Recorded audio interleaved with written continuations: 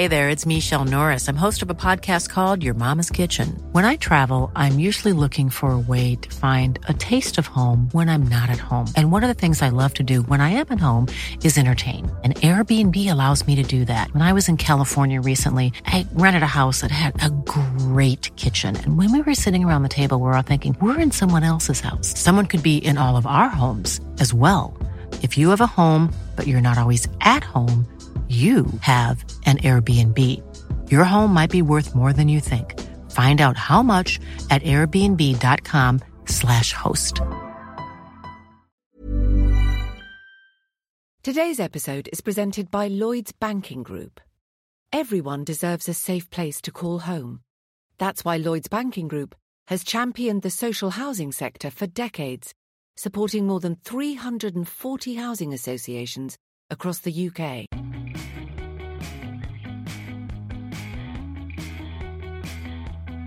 Hello everyone, welcome back to EU Confidential, the podcast that takes you behind the scenes of how Brussels and national leaders are making decisions and changing Europe.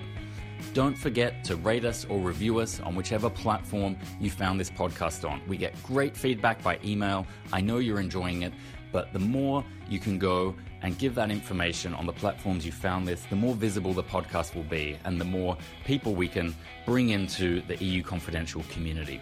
So, what's on the agenda this week in Brussels and across Europe? Well, as much as some people might like to be caught up in Brexit or the German election, it's hard to overlook North Korea and the sheer potential for destruction that the instability of the North Korean regime might be bringing to our world. And of course, the aftermath of Hurricane Harvey and the arrival of Hurricane Irma, that brings its own sense of destruction, and it's going to bring us more and more tense climate change debates as people wonder why these storms are happening with such frequency, what can be done to prevent them, what can be done to mitigate the effects when they do arrive. Now, our main guest this week is David McAllister. He's a bigwig in Germany's Christian Democratic Union. He's ideally placed to talk to us about these key issues that are being debated across the continent of Europe right now. He's a dual British-German citizen. He's been a German state premier, and he now chairs the Foreign Affairs Committee of the European Parliament. So he's really the perfect guest to have on this week. I think one thing is important. We can only start a second half of a match when the first half is finished. And we're still playing the first half of this match. But before we go to David, I'm going to have a chat with Jack Blanchard. He's the author of the new London Playbook column, the cousin of the Brussels Playbook column that launched this week. It's such a smooth product. If you haven't checked it out already, I'm really impressed with what Jack has been able to do right off the bat. You can sign up at politico.co.uk/London Playbook. Let's get into it.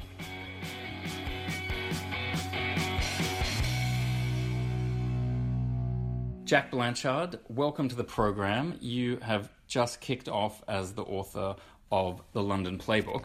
How's that going this week? It's been great fun. I haven't really slept very much yet. I don't really have figured out quite how you do this, Ryan. You've been doing it for a while. Maybe you can offer me some advice, because it's been great fun writing it and getting all the stories, and everybody seems to like it. But, you know, I feel like I've had about 4 hours sleep since Sunday night, which doesn't feel very sustainable at the moment. Well, when I started off, I actually was getting up at 4:30 in the morning to do the second half of it. And I kept that going for about 6 months, and then I just gave in and decided I had to do it all before I went to bed. So if I have any tip, it's like work with the adrenaline as much as you can, and then at some point your body has to give in to reality. And coffee, right? Lots of coffee. Coffee. Well, that's how we ended up with the coffee tips in the playbook, because I was in Really? such desperate need of them that I just started collecting them from people. But I have good news for you. David McAllister, who we are going to speak to later in the podcast, he has been reading it from the get-go. And so you've already got a big fan who is close to Angela Merkel and is also a Scottish man by birth. So he's got the British passport and the German passport, and he likes you, so you must be doing something right. That is a good start. I have to say, all the feedback has been really nice so far. I don't know whether it's just the people I've been asking have been, too embarrassed to tell me what they really think, but everyone's been really good, and lots of people reading it, lots of people talking about it in Westminster, so we're pretty happy so far.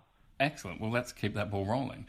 The thing on the top of my head, chatting to you, was we just watched this German election debate on Sunday night, and it went for 90 minutes, and there wasn't a mention of Brexit at all. And I'm presuming that wasn't exactly breakfast chatter the next morning in Britain. But did that register at all? Is anyone sort of using that as a piece of feedback about how they move next in the Brexit discussions? You know, it's amazing how little attention British people tend to pay to European politics, except when they're talking about Britain. And so the fact that Brexit wasn't spoken about probably just means that nobody here would have paid attention. It's a sad fact that Britain does not turn its attention to European politics nearly as much as it should. And so, no, it didn't really. I mean, within Westminster, there were journalists following it, and they were sort of sat there waiting for the Brexit section, and of course, it never came. And I do think it was a bit of a stark message to some of us politicos over here about just how much of a priority it is, certainly in Berlin. But at the end of the day, most people are pretty basic, so they probably just thought, hang on, I can knock off 2 hours earlier now. I don't have to file. So I'm not right. Don't know how many journalists would have thought that was bad news. Now, the other thing I was doing over the weekend, I've been going to weddings involving Brits and in the UK, and I was collecting like sort of man on the street sort of feedback about where Brexit is likely to hurt. And the sort of feedback I got was if there's an NHS staff gap, people are really going to feel it. If the pound drops and people start going on their winter and their summer holidays, they're going to absolutely go mental that the price has gone up if they're travelling abroad.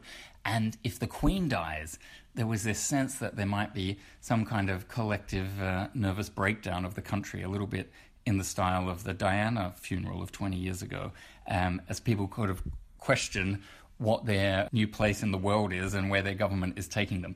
Have you been thinking of Brexit kind of out of this bubble of the negotiations and where it might be hitting home in the UK? It's interesting. The Queen one is a really interesting one. I've heard this theory. I find it very hard to envisage. If you're someone like myself, you've just grown up, the Queen has always been there. You know, there is no time before the Queen. She is like this omnipresent existence in the UK. So it will be very interesting to see what happens to the country if and when that happens. I think that the pound holiday thing has already happened. I mean, I've just been away to Europe for a week in the summer, and my holiday cost me far more than it would have done last year. And I think a lot of families this summer will have seen that and realised that and felt the pinch. Whether they're all making the link between the Brexit vote last year and the fact that holiday is suddenly so expensive, I'm not sure. I think for most people, they sort of feel like the big crunch is coming, you know, on the deal or no deal, really. I mean, I think that the biggest impact is jobs, and, you know, if the sort of worst case scenario happened that some of the very pro-EU politicians have been warning about, and we have this real, you know, catastrophic impact on the economy, I think that would obviously be, that's the sort of big crunch that people are braced for or hoping doesn't happen. Now, the man in charge of this kind of global strategy for the UK, I mean, I guess he's the face at least, Liam Fox, the Minister for International Trade. What was he telling you when you sat down with him earlier on in the week? Because I've seen these stories coming out throughout the week, so he must be a bit of a chatterbox. Yeah. My colleague Tom McTague had a good long chat with the International Trade Secretary on Sunday night, just before we launched Playbook the following morning, and he had lots of interesting things to say for himself. He's not a man who likes to shirk from giving his opinion. He's one of the most strongest pro-Brexit figures in the cabinet, along with Boris Johnson. Probably the most interesting thing he said that got picked up by lots of other news outlets over here and was certainly very well read over in Brussels was his sort of admission that his job is to go around and secure these big new trade deals with other countries that Britain's supposed to be off looking forward to once we leave the EU and we're allowed to sign other trade deals. And yet he admitted that he was having to turn countries down to negotiate a deal because he doesn't have the resources in his own department, which is a bit of a stark admission from someone whose entire, you know, raison d'etre is to be out negotiating these deals. And we hear from the government all the time that they're out there doing that.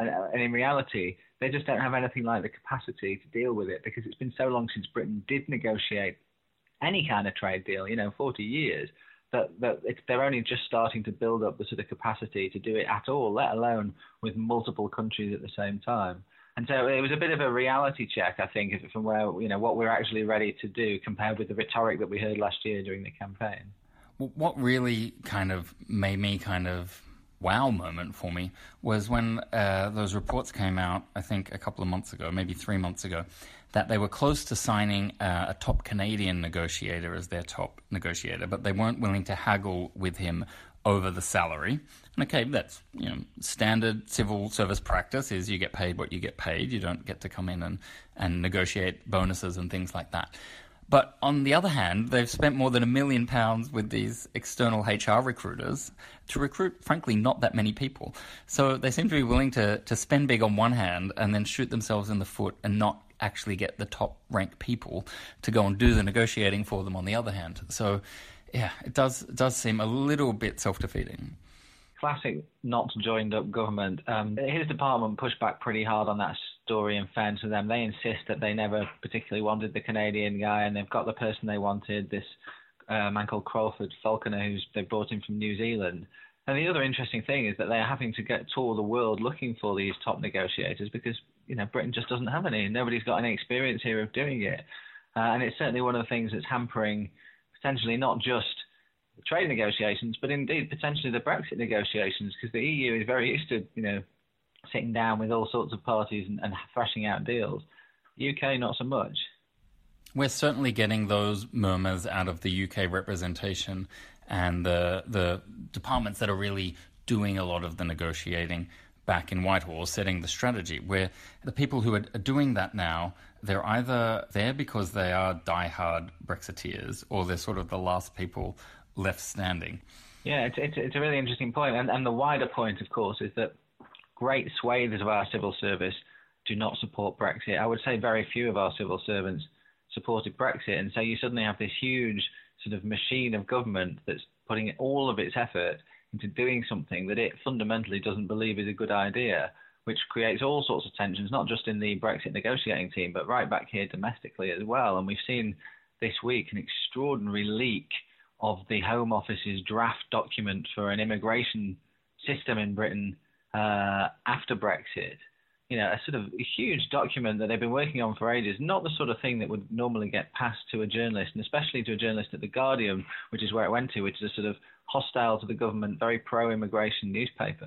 Clearly an act of sabotage, or I would guess an act of sabotage by a civil servant who's probably not very happy about the direction the government's taking. And that sort of thing that we've seen over in America, it's been quite an issue for the president there, with sort of civil servants apparently working against him through leaking. It'd be interesting to see if we see more of that as Brexit carries on over the next few months.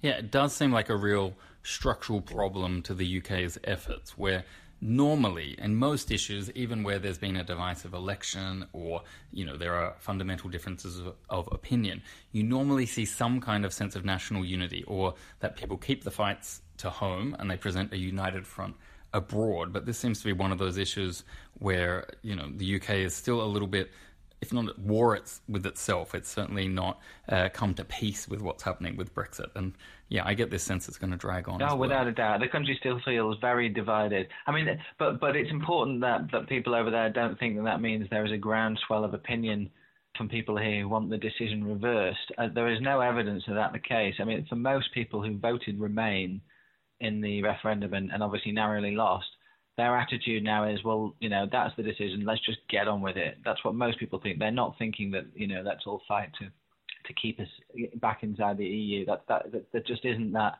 It's a sort of resigned acceptance that this is happening. And I think they'd quite like the government just to get on with it so that we can all stop talking about it. It's a complete, there's a news sort of vacuum here of Brexit just sucking everything up, and it's all that certainly I seem to write about, and all that you really hear about in the newspapers. And I think for a lot of people that's quite a frustration and a turn-off. Well, you've got one extra vote in Brussels for getting on with it. It's now time to get on with the rest of the podcast. So, Jack Blanchard, thank you for joining us, and good luck with the London Playbook early mornings. Thanks for having me, Ryan, and thanks for your help with it. And now it's time to hear from David McAllister, who chairs the European Parliament's Foreign Affairs Committee. He has been a state premier in Germany, and he's an ally of Angela Merkel. This week, there is a bit of a mushroom cloud in the room that we should probably start by talking about, and that's the situation with North Korea. What's your take on how the sanctions response to the North Korean regime is developing and obviously that concerning nuclear test over the weekend? Well, obviously the developments in North Korea are very alarming. The latest nuclear test was once again a direct and unacceptable violation of the country's international obligations not to proceed or test nuclear weapons. This has been determined by the United Nations Security Council resolutions, and this is a major provocation, undoubtedly. Our message in the European Union is clear. North Korea must abandon its nuclear weapons of mass destruction and ballistic missile programs. And this is now important in a complete, verifiable and irreversible manner, and immediately cease all related activities. Federica Mogherini is very closely following the development. She's coordinating our European actions, and of course this issue will also be discussed in Tallinn on Friday and Saturday. And tell us a bit how you shape your input into a debate like that, because this is one of those tricky issues where the EU doesn't have an army. You've got an important role in the parliament, but like you were saying, with these foreign affairs ministers meeting, it's really them that have to sort of take the lead in lots of ways. Is it through Mogherini that you do the work, or do you have to fall in behind the EU's nuclear powers, the UK and France, and try and boost them at the United Nations? Federica Mogherini has put the issue of North Korea on the agenda in Tallinn, and she's also invited me to take part in this debate. I will speak out in favour of stricter sanctions. I think Chancellor Merkel and President Macron are absolutely right. We need to further tighten the sanctions regime in order to increase the diplomatic pressure on North Korea. There is no military solution to this conflict. We only have diplomatic tools, and the EU is certainly ready to support a process in consultation with key partners, and our aim must be a denuclearization of the Korean peninsula, which would be beneficial for the whole region. But the role of China, of course, is key, and that's why Federica Mogherini, I'm very sure, will closely coordinate the EU's position, especially with Germany, France and the UK. Now, the name of Mogherini is coming up a lot in these conversations. Do you get a sense that the working methods of the EU's External Action Service, its diplomatic machine, that they're really kind of maturing, and that there are closer relations between that service and the Parliament and all of the people that the EU needs to corral when it wants to have an impact on the world stage? Well, foreign policy remains a responsibility of the member states, and I know that the foreign ministers are very self-confident, and they always emphasize this. But I think in the last few years we have seen some major steps forward to a joint, a common foreign and security policy. As a German Christian Democrat, I have nothing to criticize about the work of our High Representative, who is an Italian socialist. I think Federica Mogherini is very open always to cooperate with the Foreign Affairs Committee, which I have the honour to chair. And one other set of issues or region that you've been closely involved in is the Balkans. Can you tell us a little bit more about where your interest stems from there, and what's your read on the politics of the region at the moment? Well, I started my political career here in the European Parliament as rapporteur for Serbia, and despite me now chairing the Foreign Affairs Committee, I've decided to keep my rapporteurship for Serbia until the end of this election period. I spent my childhood with many holidays with my parents in the former Yugoslavia. I believe that the 6 countries of the Western Balkan region lie in the heart of Europe. They are surrounded by EU member states, and all 6 countries have a clear European perspective since the EU summit in Thessaloniki many, many years ago. All 6 countries are moving towards the European Union at a different speed. Montenegro and Serbia are the front runners. Serbia, for instance, has now opened 10 chapters. out of 35. 2 have been provisionally closed. And that's in the process where you have to complete these 35 chapters to say that you are living up to EU legal and moral and political standards. The EU is still open for new member states. You have to be an independent sovereign state in Europe which shares the EU values and which has to go through a very complicated negotiation process. It's hard work to join the European Union, and it takes quite a long time. But I think that Montenegro and Serbia are eventually progressing, so that when they are ready to join, they could join the European Union. But when this will exactly be depends if the necessary reforms are adopted in these countries, but not only adopted but also implemented. For me personally, one thing is very important. History has shown, as in Europe, if there isn't political stability in this region, then the whole European continent quickly can become unstable. That's why it's in our own interest, not only as South Europeans, but also as Northwest and East Europeans, that we support those political forces, those responsible political forces in the region, which are interested in good neighbourly relations, in a policy of reconciliation, and that's why we have to support Albania, Serbia, Montenegro, and the other 3 on their path. It's not always easy, but we have a huge interest in helping them. Now, that thought probably takes us neatly into our next topic of the German election campaign, because one of the big features of the election debate last Sunday night was the position that Angela Merkel and Martin Schulz took on Turkey, and whether we keep that open door and that perspective for Turkey and its EU membership. What's your sense of where that's headed? The Parliament has issued a report via an MEP called Kadi Piri, where she's very critical of President Erdogan, but clearly believes that there needs to still be some kind of cord that attaches the EU and Turkey, that there has to be an open door, otherwise you don't have any leverage over where Turkey heads in the future. What's your thought on the Turkish membership perspective? Turkey remains an important trade partner for us in Europe and a NATO ally, but politically this country has been drifting away from our European standards now for several years. I deeply regret this development. The situation in Turkey is further deteriorating, so there is currently no point in negotiating Turkey's accession to the European Union. The European Parliament has been clear. We voted with a huge majority last year to suspend, to freeze the negotiations with Turkey, but of course it's up to the member states to decide this.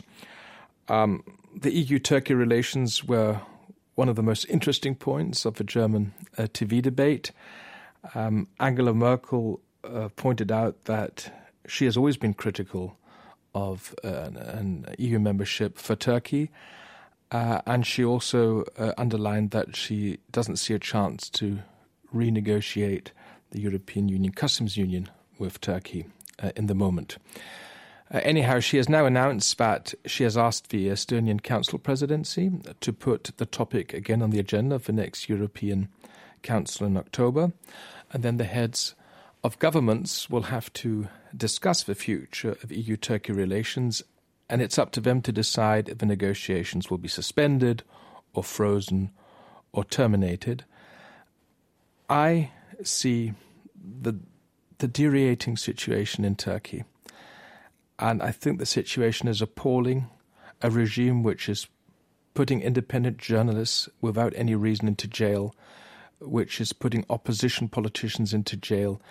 The human rights situation is very worrying, and this has nothing to do with our joint European standards. We've just got to be careful in analysing if we would do Mr. Erdogan a favour to pull the plug, or if we should suspend the negotiations for a certain amount of time, but still show those 48% of Turkish citizens who voted against Mr. Erdogan, who are not happy with Turkey developing in this negative direction, that we still support them. I think it's interesting. One of my observations from not just these last few weeks, but the last few months of the German sort of election context, is Angela Merkel is very effective at sort of cutting off the oxygen, the political oxygen supply that Martin Schulz has, and politely outmaneuvering him, whether it's on an issue like the same-sex marriage debate, like this Turkish situation. But it strikes me that she must be feeling pretty confident right now if she's putting agenda items on the October Council meeting agenda and so on. So I wanted to get a sense, like as a party colleague of Mrs. Merkel, how you're feeling about the election in general.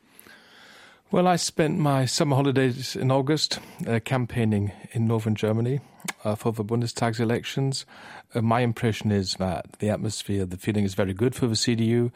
The polls are very positive. But we all know, as active politicians, to lead in the polls is nice, but the only thing which counts is what happens on election day. So I think the main task for the CDU will be to actually mobilize our voters to get out and actually go to the polling stations. The CDU-CSU is way ahead of the Social Democrats, and there aren't many people who really believe that Martin Schulz could become German Chancellor. And the reason is he can only become Chancellor if the Social Democrats become the strongest party in a coalition. Now, there's no chance of a grand coalition under Martin Schulz because the CDU-CSU will be the stronger party. There's no chance for a two-party coalition between the Social Democrats and the Greens because they are far away from being anywhere near 50%.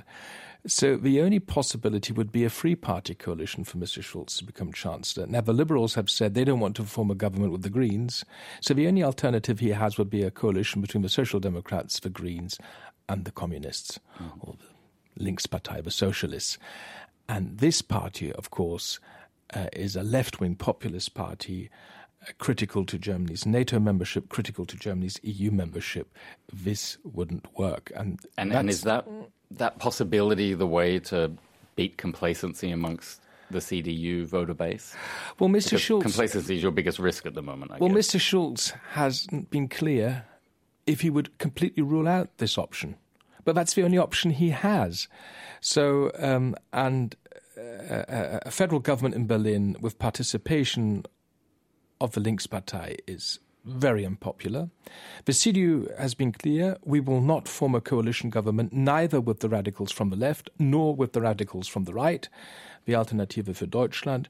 We are campaigning to become as strong as possible, and then after the elections we will have to see which coalition options are possible, and we will pick the coalition partner where we can implement the most of our agenda. I read these days that still a third of the German voters are undecided. So I think you will see in the last 14 days a very active campaign, and I predict we will have a higher turnout than at the last elections, because what we've seen in Germany is, since the last elections, as we call it in Germany, repoliticization of German society. The TV debate was seen by nearly 20 million people. This shows that I think the German nation is very interested. Now, we might move on to Brexit as our next topic. And I was wondering, you're a dual citizen of both Germany and the UK. So there must be a bit of a sense of, not tension in you, I don't want to put words in your mouth, but it must be an interesting time to kind of watch that really sort of fractured debate that's going on in the UK. And I've seen in the German press that a lot of journalists and editors are just bemused at how the UK is behaving. I still deeply regret what's happening. The three living former UK Prime Ministers, Tony Blair, Gordon Brown and David Cameron, have all named Brexit a historic mistake. And John Major, he's still alive. Oh, yes, sorry. And John Major, sorry, of course. Yeah, it's even four. And they're absolutely right. Brexit is a historic mistake. And there are still people who perhaps even feel heartbroken what's happening. But of course, we have to respect the decision of the UK government to leave the European Union. The clock is ticking, and we all knew that the negotiations wouldn't be easy. I mean, this is all unprecedented. We're all entering uncharted territory. But obviously, at the last negotiation round in Brussels, there wasn't enough sufficient progress made. So I think there are many, many questions if the European Council will decide to enter the second phase of negotiations at the next meeting in October. I mean, I get the impression that the UK, it's certainly doing more now. It is putting out what it calls position papers, but I feel like they haven't really resolved internally as a country what their position is. So in a way, they don't really take positions sometimes in the negotiations. They sort of reflect on a series of issues, sort of return their focus back home and continue fighting. And then that makes it harder to move forward in the way that they say they want, and which the EU would obviously also like. Well, the UK has been presenting one paper after the other in the last weeks. I mean, they give us a lot to read, which is fine. But I think one thing is important. We can only start a second half of a match when the first half is finished. And we're still playing the first half of this match. And the first half means that first we need clarity about the main details of the British exit of the European Union, on citizen rights, the Irish border question, and especially the financial obligations. And the EU was very clear when we started the negotiations. First, we need an agreement on these issues, and then we can start negotiating the future relationship. I hope that after the Conservative conference at the beginning of October, we might have some more clarity what the British actually want. Now, speaking of clarity, we've got a new Politico product in London, the London Playbook, that's just come onto the market this week. And that's striving to provide clarity through the fog of all of these political debates and the difficult Brexit period. Tell me, David, have you had a chance to have a read of that? I've subscribed it, and I enjoy reading it. I think it's great because I'm somebody, like many others here in Brussels, who are interested in British politics and would like to be informed every day, 5 to 10 minutes, what's happening in the UK. I can only wish you success with this format, and it's really worth reading. Wonderful. You've got a job in the Politico marketing department anytime you want, David. Well, thanks for joining us on EU Confidential, and good luck in Tallinn. Thank you. It was a pleasure. Well, that was David McAllister, and now it's time to move into the podcast panel elements of this week's EU Confidential. And now it's time for our EU WTF podcast panel. We're welcoming back Ailbhe Finn. Good evening, Ryan. And we're welcoming, for 1 week only, Harry Cooper, one of the Playbook journalists here at Politico. Hi there, Ryan. So, our WTF moment this week, it's an Azerbaijan money laundering scheme of a substantial size, where the ruling elite of Azerbaijan is accused of operating a secret €3 billion money laundering scheme to pay prominent Europeans, including politicians, also giving them luxury goods, and routing that through British companies and an Estonian bank branch. Now, Danske Bank has admitted that its Estonian branch has been used for money laundering. And then a series of politicians are in denial about bank records that have been published about supposed transactions between them and these Azerbaijani connections. One is Eduard Lindner, a German ex-MP, and the other is an Italian Christian Democrat, Luca Volonté. And there were some multi-million-dollar payments to some of those individuals. Ailbhe, what did you think when you first read this story? Well, I think one of the things that you left out there is that some of these payments were allegedly going to members of the Parliamentary Assembly of the Council of Europe, which is not to be confused with the Council of the European Union. It's not even to be remembered, potentially. Well, what is the Council of Europe's Parliamentary Assembly? Yeah, so the Council of Europe is a human rights body, so it kind of is a watchdog at European level, and has many more members than is in the EU. And its most famous body really is the court, the European Court of Human Rights, which is very memorable because a lot of it makes changes to laws by setting precedent. However, the Parliamentary Assembly itself, one could be forgiven for not knowing what it is, and I'm frankly quite shocked that anybody would pay any substantial amount of money to kind of keep them quiet. Well, what were they doing? There was a report on Azerbaijan's human rights situation. Exactly, and who would have ever reported on it in the media is another thing. But I mean, here's my question: if the Azerbaijani government was willing to spend so much money on the Parliamentary Assembly of the Council of Europe, what on earth are they spending on in the European Parliament? Well, there we go. I mean, we've got about 3 million pinned down out of 3 billion. That leaves 2.97 billion to go to other people. I don't know if you've ever looked at the financial declarations of MEPs, but they're rarely filled in. There's no oversight, and there's absolutely no way of knowing exactly what gifts are being received by MEPs. Of course, impossible to know what's going on, but you need only look at the controversy that was associated with the resolution the Parliament voted on a few years ago about Azerbaijan. It kicked off a massive diplomatic scandal, and they have a big operation here, and presumably they're going to be giving gifts to MEPs as well. And do we think it's only Azerbaijan that's up to these tricks in Europe? I imagine that is not the case.